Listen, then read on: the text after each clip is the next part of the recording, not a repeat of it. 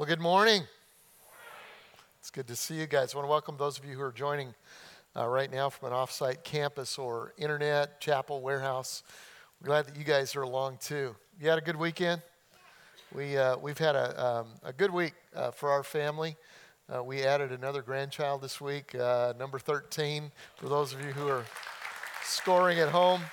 I'll wait on his picture and let Jason and Jenna show him to you, but his name is Kingston Joseph Surratt. He's named after two of his great-grandfathers because we're about to run out of names. And so we're just doing the best we can at that.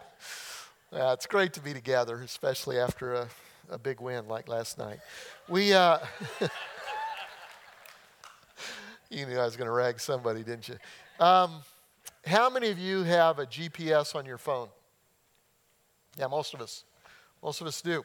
Has that not changed how you give directions to somebody? You remember how the old school, we're talking 3 or 4 years ago, you go, okay, listen, if you want to get to my house, you go about a mile, maybe it's 3/4 of a mile. Well, there's a blue house on the right-hand side. You turn there, you go 3 stoplights, and then you turn. You remember all that, right? And now all you do is you get an address.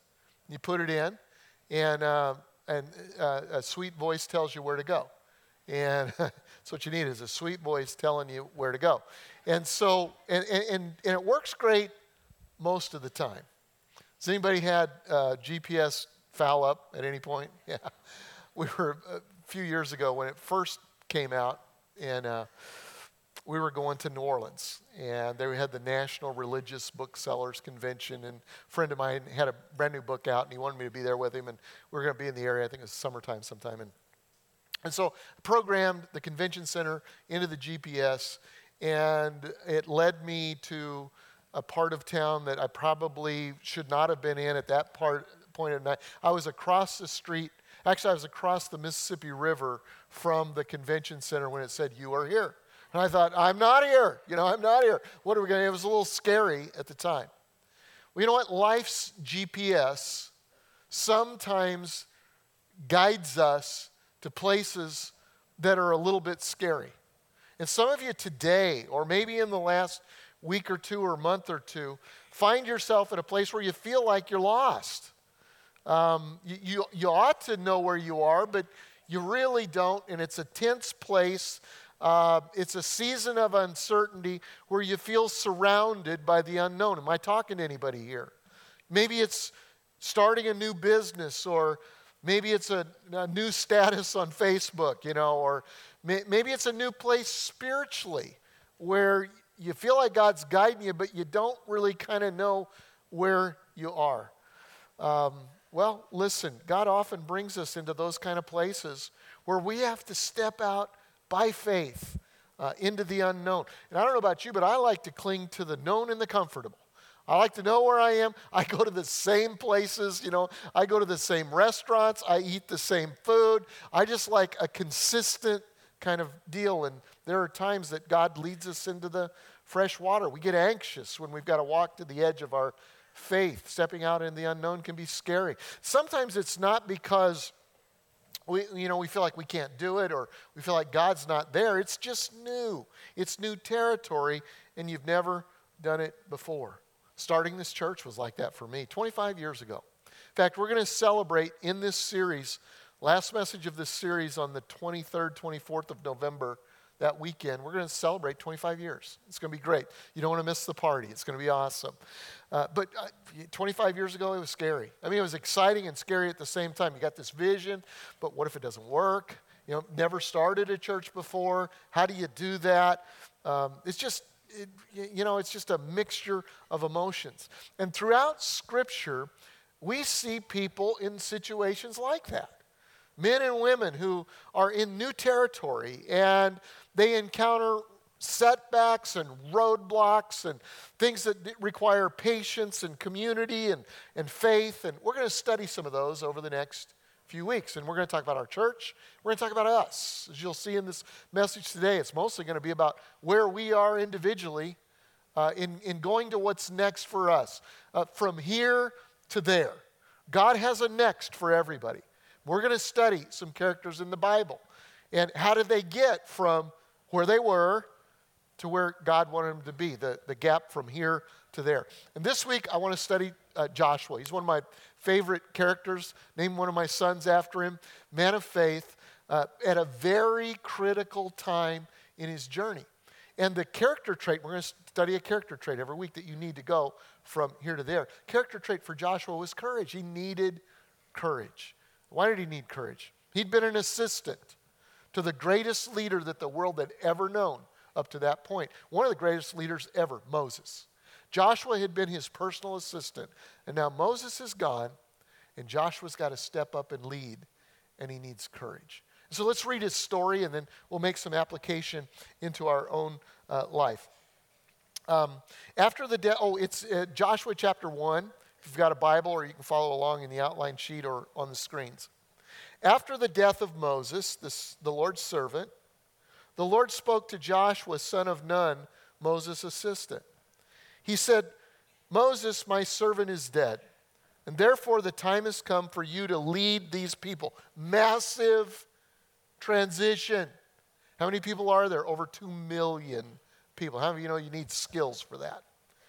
Massive transition. Said, I want you to lead my people, the Israelites, across the Jordan River, somewhere they had never been, into a land that I am giving them.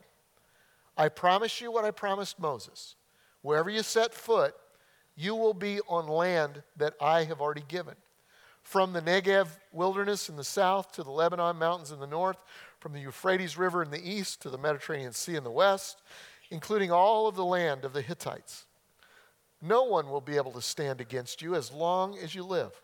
For I will be with you, as I was with Moses. I will not fail or abandon you. Be strong and courageous. For you are the one who will lead these people to possess all of the land that I swore to their ancestors that I would give them. Be strong and very courageous.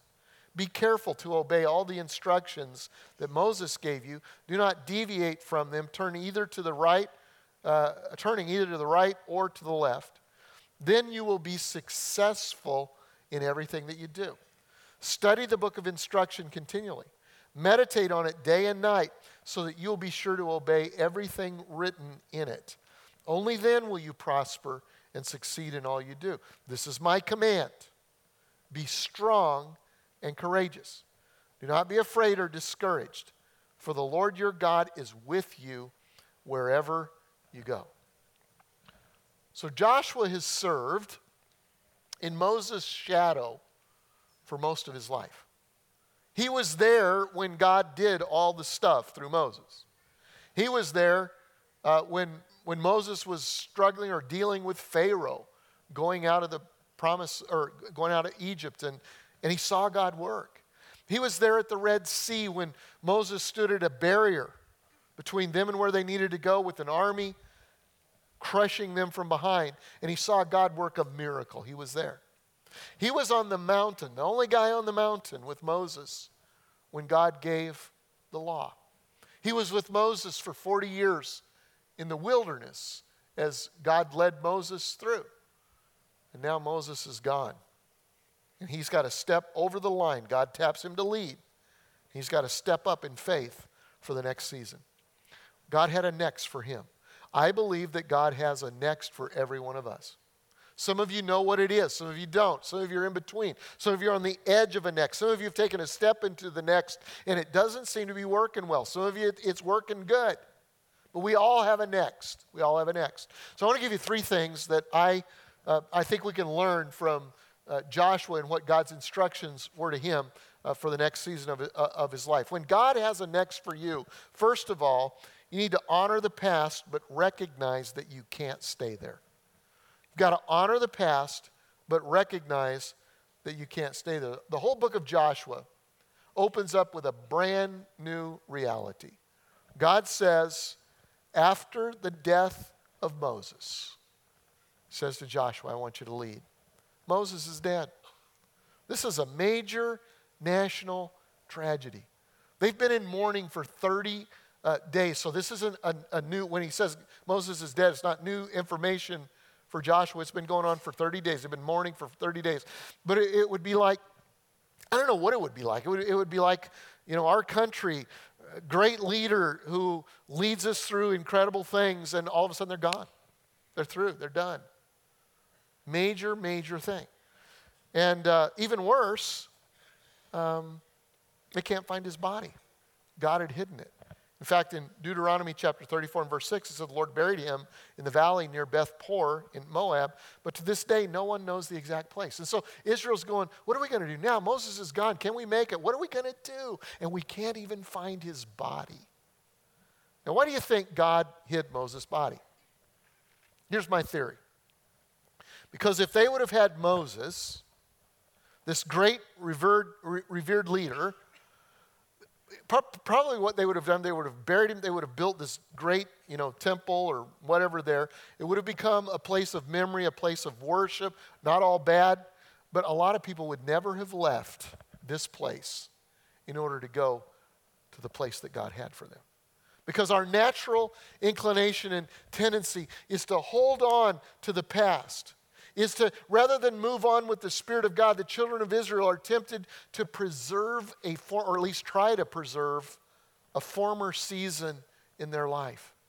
And people often stay behind, camping on wonderful but past memories. And as a result, they tend to miss God's blessing, his next blessing that God's trying to bring into their lives. Boy, I had an example of that early on in the history of this church. Just give you a little landscape of what the church community was like before we planted Seacoast 25 years ago. It's much different than it is now. It was. There were a lot of different churches. There were charismatic Pentecostal churches on the landscape. Some of you may have been raised in a church like that, like I was. You might have been raised in a charismatic church if you recommitted your life to Christ more than 10 times in a year. You did. You just kept losing your salvation, and you just needed to do it. That's why we had so many revivals. It's because we need to get saved over and over and over again. Or you may have been raised in a charismatic church if you complained about worship services being too short. Baptists, they were too long. Charismatics, no, it takes a while for God to move. You might have been raised in a charismatic church if you've been grazed by a banner during a worship service, waving those things around, and scared to death of one time. Just nearly caused premature death on me. You may have been raised in a charismatic church if your church's altar ministry team included catchers. Okay, you had that not very many charismatics here, but you know what I'm talking about. But in the charismatic churches and Pentecostal churches, there's this wonderful expression of worship.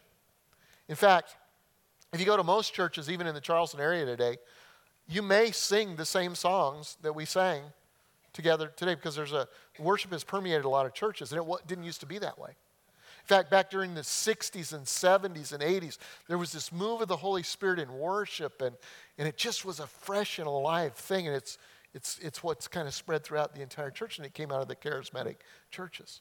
This wonderful value of worship, and also value of the presence and power of God, the reality of the power of God. So there were churches like that. There were also a lot of Baptist churches here in Charleston. In fact, there are actually more Baptists than there are people in South Carolina. I looked that up one time. Now, you might be a Southern Baptist if you believe you're supposed to take a covered dish to heaven when you die. It's what they do. They do covered dishes. Or you might be a Southern Baptist if you clapped in church last Sunday and felt guilty about it all week long. Okay. Or you might be a Southern Baptist if you think somebody who says amen while the pastor's preaching might be a charismatic. You're concerned about that. But in the Baptist churches in Charleston, they bring the area such a strong emphasis on evangelism. Baptists always have just this passion for the lost. And also the security of salvation. I was so glad when that rubbed off of me from some of my Baptist friends. I was so afraid I was going to go to hell, but between getting saved, that I realized that, oh, hey, God loves me and I'm secure in my salvation. Baptist churches brought that. Then there are Catholic or Anglican churches, like what I call liturgical churches. Anybody raised in one of those? See, you might be a liturgical Christian, if you recognize your neighbor or rector in the local liquor store and you go over to greet him, okay?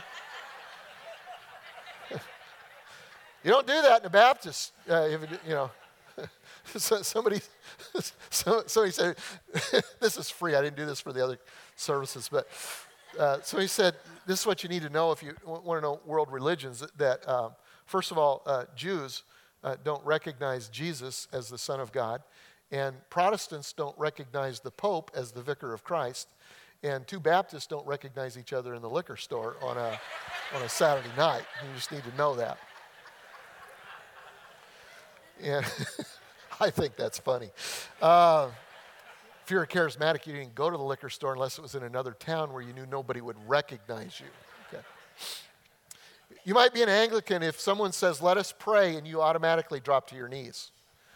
Or you might be a liturgical Christian if sharing the peace during the service actually takes more time than the sermon does. Or if you're watching Star Wars, and when they say, may the force be with you, you reply, and also with you.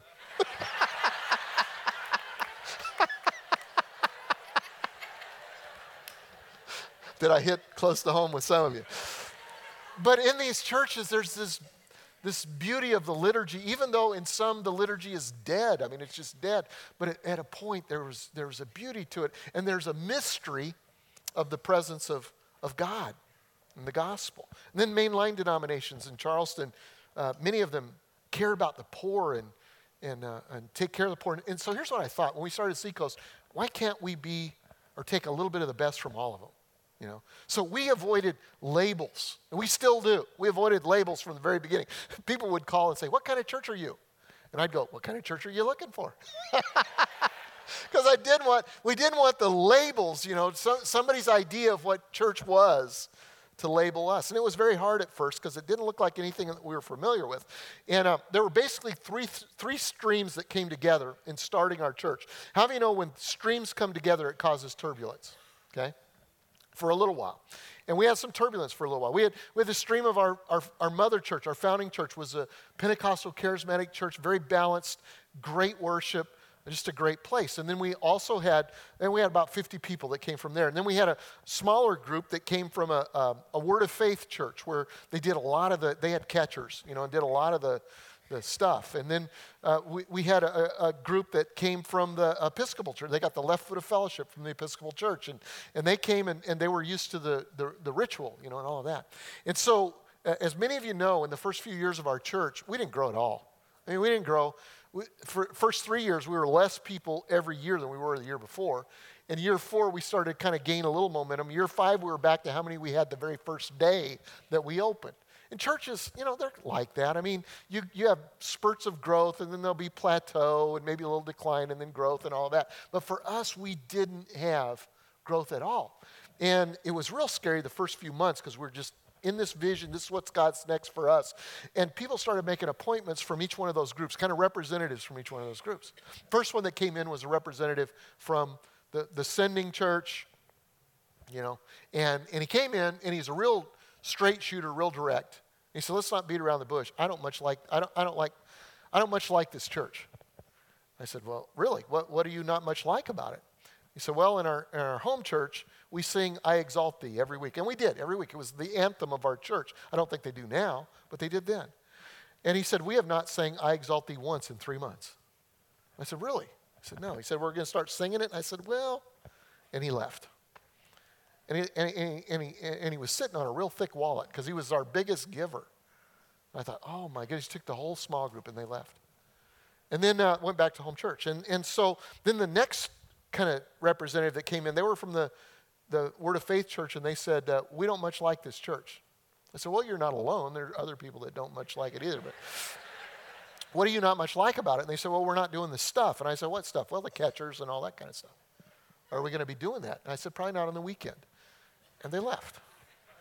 And then a group from the Anglican church, the Episcopal church, they were a lot nicer, to be honest with you. They didn't say, we don't much like this church. It was like, we were wondering. And so I said, what are you wondering about? Well, what about the liturgy? I couldn't spell liturgy. I had no idea what they were talking about, but we tried a little bit, didn't really work. They didn't really leave. But here's what I noticed. Is that let me say it this way. There is something that I think every believer wants. Every seeker, I believe, is drawn toward. And that's the presence and the power of Jesus. I was reading an article. It was a blog post. It wasn't a Christian one. It was by Mark Cuban, who is the owner of the Dallas Mavericks, and had some interesting words in it.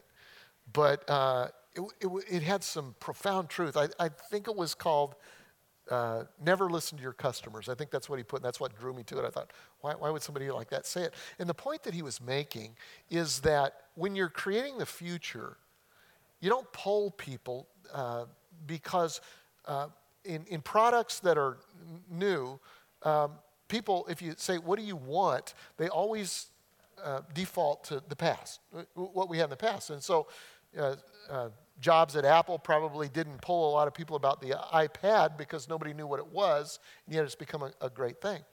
And he said this, he said, give people what they want, not what they think they want. Because what they think they want is just a default to the past. And I thought about that, and I thought about the early goings of the church. I believe every believer, every individual is created with a desire for the presence of God, for the power of God, okay?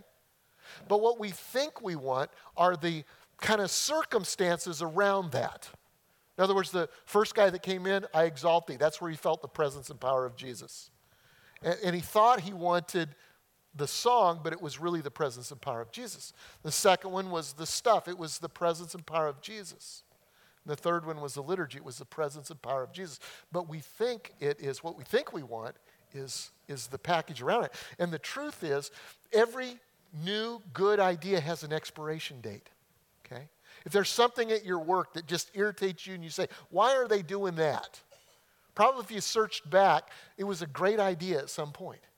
It's just spoiled. It's outlasted its expiration date. And kind of to put it in the framework of this is that God has a next for you. He does. He has a next for you. But if you're going to move into the next, you've got to learn to honor the past, but you can't stay there. If you stay there, what will happen is you'll camp out on wonderful past things that God's done in your life, and you're in danger of missing God's future blessings for you. And so just like Joshua, we've got to honor the past, but we can't stay there because we'll miss the blessing of the new season. Here's the second thing I learned from Joshua. Keep moving ahead, even when you're scared. In fact, I would say especially when you're scared. In verse 3, 7, and 9, he repeats 3 words again and again. In fact, he does it throughout the book. He says, be strong and courageous. He said, Joshua, here's what you got to do. Be strong and courageous. And finally, he says, this is my command to you, Joshua. Not a suggestion. It's a command. You need to be strong and courageous. Why did he say that? Because Joshua was probably felt weak and scared. And God says, if you're going to move into the next for you, you got to be strong. You're going to have to be courageous. And there were reasons that Joshua was afraid. I mean, he's going to lead 2 million people. He hadn't done that before. He's going to go into a land they've never been into. He's going to face enemies that are stronger, bigger, more well-equipped. Plus, there will probably be internal friction, which there had been all the way through the desert. And he's afraid. Can I do this? Israel's going, can he do this? And God says, you gotta be strong. You gotta have courage. It's going to take courage from God for Joshua to move forward. You know, when we read history, we forget that the heroes of history didn't know how the story was going to end. They all look so brave, but there was a point they didn't know. It was a next. I don't know if I can do it. Not sure. That's where Joshua was. He needed courage. I've got a definition of courage in your outline sheet. There are lots of them. This is a good one. It says a quality of mind or spirit that enables us to meet danger, opposition, or the challenges of life with calmness and firmness. Calmness and firmness. Oppositions and challenges with calmness and firmness. See, having courage is not the absence of fear. You've heard that before. It's quite the opposite. Courage is moving ahead in spite of, even when, especially when you're in fear. See, someone who has courage may still feel afraid, but through the power of God, they can act with confidence. When you or I avoid making changes, or we avoid moving forward, confronting issues in our lives because of fear, we need to remember that God has promised to go before us and to bring us through victoriously as we obey Him. Joshua 1:3, I promise you what I promised Moses. Wherever you set your foot, you will be on land that I have, past tense, that I've already given you. Okay? Looks like it's occupied, looks like it's going to be daunting. I've given you that. And you, if you'll not be afraid, if you'll go courageously, I'm going to be there with you. I'll help you. I'll help you. Fear seeks to paralyze us, to constrain us to the past, to the known, and to the comfortable. It blocks our future. I read a story of Elizabeth Elliot, who great Christian writer, speaker, and her husband, Jim Elliot, was a missionary who, along with 4 of his friends, were martyred. They were killed trying to bring the gospel to a certain tribe in Ecuador. They made a movie about it. You may have seen it. But following that event, as a young widow, she said, my life was paralyzed by fear. She said, anytime I went anywhere, thought about anything, especially ministry-wise, I couldn't do it because I was so afraid. Fear stopped me every time. She said she went and talked to a friend of hers that told her something that totally set her free, and it's just simple. She said this. She said, well, why don't you do it afraid? Why don't you just do it afraid? She listened. And together with another widow of one of the other missionaries, she went back to Ecuador and actually shared the gospel with the very people that killed her husband. She moved into God's next for her, even though she was afraid. Isaiah 41 and verse 10 says, don't be afraid, for I am with you. Don't be discouraged, for I am your God. Some of you are discouraged. God says, maybe it's because the next doesn't look quite like you thought it would. Maybe you're discouraged in your own inabilities. Maybe you're discouraged in the reaction of other people, whatever it is. And God says, don't be, because I'm with you. It doesn't depend on them. It doesn't depend on circumstances. It depends on me. And I am true to my word, and I am with you. I am your God. For I will strengthen you and help you, and I will hold you up with my victorious right hand. See, we think we should wait till we're not afraid to step out to what's next for us. But if we did that, we wouldn't accomplish anything for God or for the people around us. The Bible is full of men and women like Joshua who faced their fears and stepped out, and they strengthened the faith of those around them. You may be sitting right now on the edge of your promised land. It may be a new opportunity. Maybe a new business. It could be asking someone to marry you. Trust me, you'll never be ready for that. It could be beginning a workout program or going back to school or joining a small group. There's going to be fear between you and where you are, and you've got to step into it. I face it all the time. I've said many times since I've been here that if I was God, I would never have picked me to be the pastor of this church. There are many times I say, God, what were you thinking? I flunked public speaking in high school. When you're looking for a pastor of a large church, that you don't, if that's on the resume, it's kind of like probably, not this time. Okay, the reason I flunked it is because I was so afraid I wouldn't even give the speeches. I'd be home, I'd be away, I'd be sick for speech time, and it hasn't changed that much over time. To be honest with you, the fear is still there. I'm a little bit better at approaching the fear, but when I'm behind the curtain, I'm praying. This morning I was kneeling behind the curtains praying, Holy Spirit, if you don't show up, this is going to be really bad. This is going to be really bad. But you always show up. I know you will. Every time we face a new obstacle in our church, which we've faced them over the years, we could just list them. There's something in my stomach that goes, oh man, do I have it to lead through this? Just being transparent with you. And most of the time, it requires resources, finances, and I've got to come to you and say, you know what, God wants us to go here, but we're going to have to sacrificially give toward it. And you guys are so generous.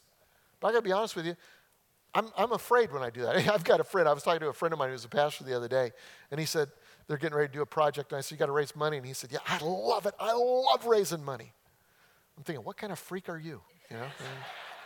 I don't. I just, I get afraid. But you step out and you put one foot in front of the other. You rely on your training. One of my Marine friends who are here today who'd been in Afghanistan and Iraq, and he said, if there's a Marine that tells you that they're not afraid going into battle, they're lying. But he said, what we tell them is rely on your training. Rely on your training. Just move it. You got to move ahead and rely on your training. So we move ahead in spite of our fear. Now, there's probably a next that you're facing that's causing some fear, and you may be questioning, do I have what it takes? I want you to see a story of a couple in our church, John and Lori, who faced just an incredible fear.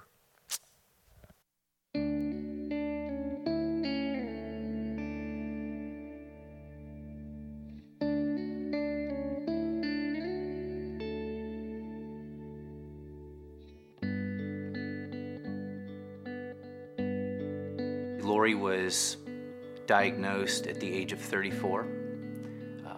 We had two very small children at the time. She had no symptoms at all. She was in very good physical health.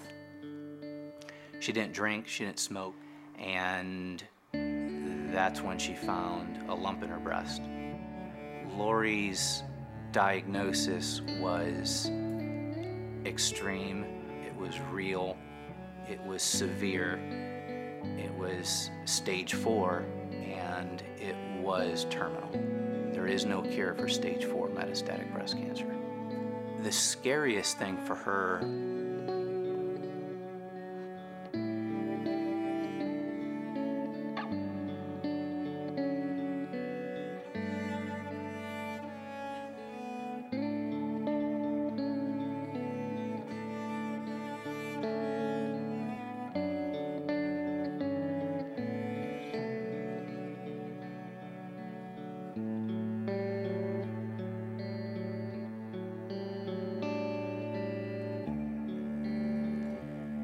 The scariest thing for her was dying.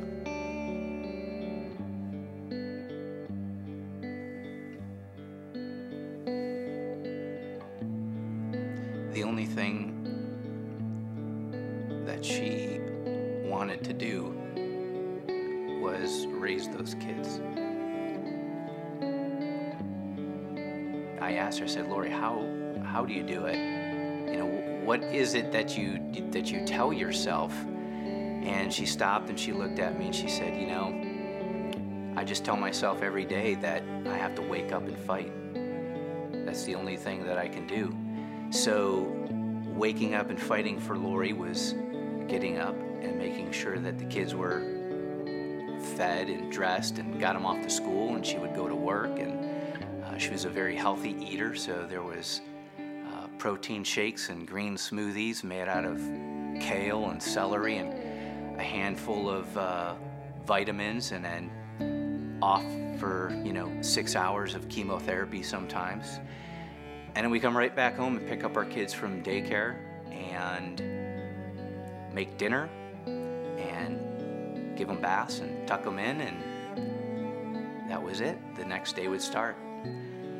I was given another opportunity, job transfer opportunity, to come to Charleston, and we accepted it.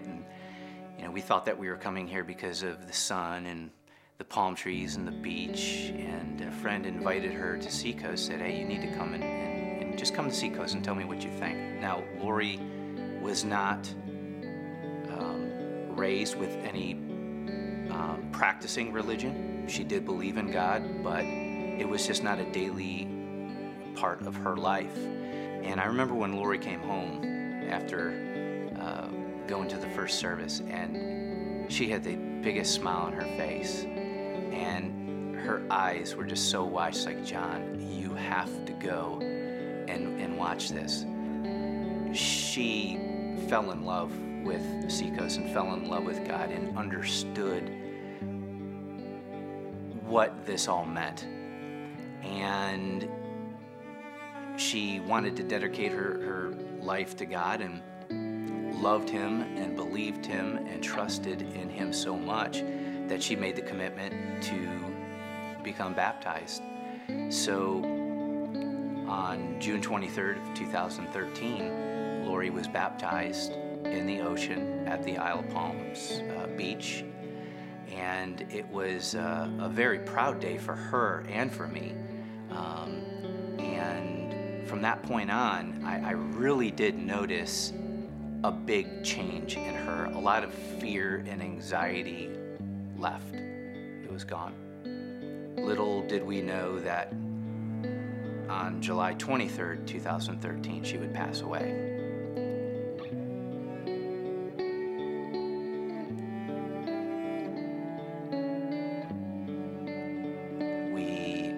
Spread Lori's ashes back out at the beach at the Isle of Palms at the same exact location that she was baptized in just a couple of months earlier. About a week after that, I got a call from Lori's aunt, and she said, "John, did you see this picture?" And what it was Lori. It was her presence. It was her there. She was there when we were spreading her ashes. There's no doubt in my mind that picture has become very important to me and to our family, and especially our children, because it's one of the last images that we have, a painfully beautiful image letting us know that Lori is in heaven, she's okay, that God is real, and that heaven is real, and she really is there. What's next is, I don't know. Sometimes you don't know where you're going in life, and you have to take a look back to kind of help yourself trying to figure that out. And all I know is I'm not quite sure where I'm going. But I know that I'm on the correct path because God has chosen this path for me. He didn't cure her, he saved her. And because of that, I know that I will see her again. And I'm just very thankful to God for that. And I love him more today than I ever did before.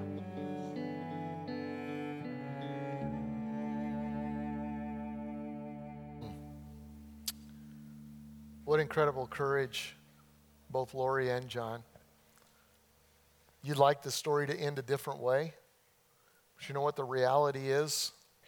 We all face a time when the next is not in this life, but it's in the life to come. And I love how John said that God chose not to cure her, but to save her. John's not a theologian, but there's some good theology in that. In salvation, there is total healing. In fact, we'll talk more about that in just a few minutes at our response time. But John is on a journey of what's next. And he said, I don't know what it is, but I know that God is with me. I'm sure there's fear, but God is there. We all have a next that will require courage. Many of our next won't require the type of courage that John is in. But if we're not careful, we can put more confidence in our weaknesses and in our imperfections than we do in God's ability. And God says, with our hand in his, we can do it even when we're afraid. He says, I'll be there. We're going to do this together. So when God has a next for you, first, honor the past, but don't stay there. And secondly, move ahead in spite of your fear. Let me give you one more. Encourage yourself in God's word. Encourage yourself with God's word.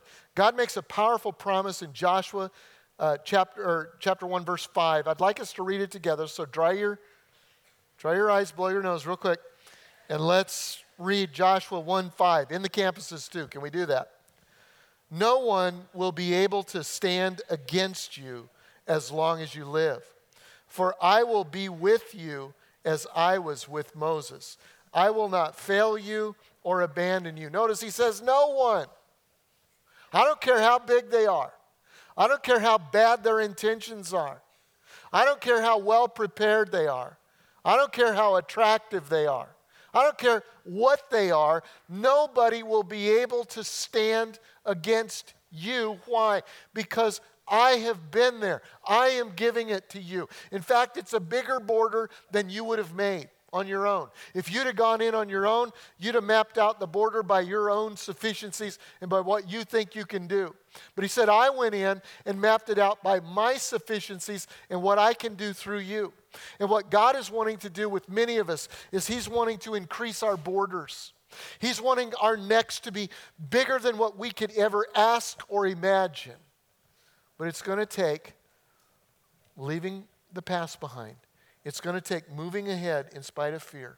And it's also going to take encouraging yourself in the Word. You've got to encourage yourself in the Word. See, he says, no one will stand against you because I am with you like I was with Moses. I did it for Moses, I'll do it for you. Joshua was there when God did the stuff for Moses. When he opened the Red Sea, when he brought food where there wasn't any food in the desert, when he brought water where there wasn't water. He was there, he saw it, and he was encouraged by that, and so he was able to take a step of faith on his own. Last weekend, I'll make a confession to you. I wasn't here, and I wasn't at another church. I was at a football game. But I was preaching. One of my friends who's one of the coaches of the, not Baltimore, that shows you how old I am, Indianapolis Colts, asked me if he said a few months ago, he said, biggest game of the year will be Denver with Peyton coming back to Indianapolis. And sure enough, highest rated football game other than Super Bowls in 15 years. He said, would you like to do the chapel for that? I said, let me pray about it. Yes. And so what I didn't realize is that I would not be doing the chapel for Denver. I would be doing the chapel for the Colts. I am a big Denver fan. He said if you wear any orange, any Broncos swag, you're going to be sitting in the nosebleed section. And so I didn't. And it was an incredible experience. I was able to challenge the Colts players and coaches. And one of my friends from Denver said, you did a little too good a job, is what I think. I don't think it had anything to do with me. Yes, I do. I really do. But it was an incredible experience. And one of the cool things was to be able to tour the facilities. And we got to be on the football field. But to go into the locker room where the Colts on their facilities to see what's in there. And they've got a sign in there that really struck me. I took a picture of it. I've got the words in your outline sheet, but I've got the picture on the screen. It says, courage is contagious. When a brave man makes a stand, the spines of others are often stiffened. But that's true. Fear is contagious, but courage is contagious. And that's why small groups are so important. Don't make the mistake of thinking you can move into what God has for you next without the support of others. It'll be a lonely ride. You can't do it. In fact, we're with the next series, we've prepared small group curriculum, and I'm kind of proud of it. I think they've done a really good job with it. I recorded a DVD a few months ago, and then we've got booklets that go along with it. And this week's session is Where is Here? Where is Here? We're not going to go over the same things we go over on the weekend. It'll be supplemental to that. Where is here for you? And to discover that, I think you need a group. And so I want to challenge you at every campus to get one of these booklets. If you're in a group, I hope you'll be studying that. If you're not in a group, hey, just get 2 or 3 friends together. Get the DVD curriculum and go for it and take some time to figure out what's next for you. See, Joshua was there when God showed up for Moses. So how do you encourage yourself in the Lord? He says encourage yourself in the Lord. It gives practical advice in verse 8, and we'll close with this. Study this book of instruction continually. Meditate on it day and night so that you will be sure to obey everything written in it, and only then will you prosper and succeed in all you do. Circle the word meditate. How do you meditate on God's word? The Hebrew word for meditate there is the same word that we use for chew the cud. Chew the cud. Anybody been around cows at all? When we lived for 8.5 years in northern Illinois, farming community, I know cows now, okay? And cows chew the cud. What they do is they have several stomachs, and they'll chew on something that's really good, and they'll swallow it, and it'll go down into their first stomach. And then maybe a couple hours later, they'll just kind of throw up a little bit in their mouth. But it's good, it tastes good, and they'll chew it, and they'll try to get all of the nutrients that they can out of it, and they'll chew it maybe 3 or 4 times. That's chewing the cud. There are times I wish that we were cows, okay? One of those was Friday night this week. Some friends of ours took us out to eat, and when we're done, they came with the dessert menu. And the pat answer to dessert is no. We don't need any dessert unless there's creme brulee. And if there's creme brulee, it's the Holy Spirit saying, yes, I want this for you. I would like for you to have this. And so they had creme brulee, and I said to Debbie, do you want some? She said, oh, I'll just share with you. So she got a couple of bites. And then I'm taking it, and at first I get big bites. And then are there creme brulee lovers in here? What you do with creme brulee is that the last bites are really small, and you cut them very small because you don't want the experience to end. And you go all around, you get the sugar all around the edge of it because you cannot lick the bowl in a restaurant, okay? And Saturday I was thinking, I wish I was a cow. I would like to just throw up just a little bit of that in my mouth and have it taste good and just chew on it all day long to get all of the nourishments that God has for me out of the creme brulee. Do you understand that? Now, some of you are grossed out, but you will not forget that illustration. How do you meditate on the Word? You take a word from God, a word from the Bible, a phrase, a scripture, a concept during a message like today, or maybe a friend or somebody that you don't know, 2 or 3 of them come to you at different times and say, I was praying for you, and this word came to me, and I don't know what it means, but if it means anything to you, here it is. And you take one of those things and you chew on it. And you continue to chew on it. And when you're driving in your car, you chew on it. Maybe the scripture is Psalm 3:3. You, O Lord, are a shield around me. You are my glory, the one who holds my head high. Or maybe you're walking to school and you're feeling a little nervous about the whole thing. And Philippians 4:13 says, for I can do everything through Christ who gives me strength. And you're chewing on that and chewing on that. Or maybe when you're lying in your bed and you're overcome with worry of where's the next, how are we going to pay the bills? How are we going to supply? And Philippians 4:19 says, my God will supply all of your needs according to his riches in Christ Jesus. And you meditate on God's word. And he says, if you'll meditate on it, you will have good success. In other words, you will act wisely. So God has a next for you. Honor the past. Recognize you can't stay there. Keep moving ahead, especially when you're scared. And encourage yourself over and over and over again in God's word. Let's pray. Father, I thank you today for your kingdom. I thank you for this wonderful group of people at Seacoast. God, I love being their pastor. I'm so excited about what you're doing in all of our lives. God, I pray that your kingdom would come and your will would be done in the next few moments as we respond to you. As we ask ourselves the question, what are you saying to me? And what am I going to do about it? Would you bring just a sense of honesty, transparency, openness to you? In your name we pray. Amen.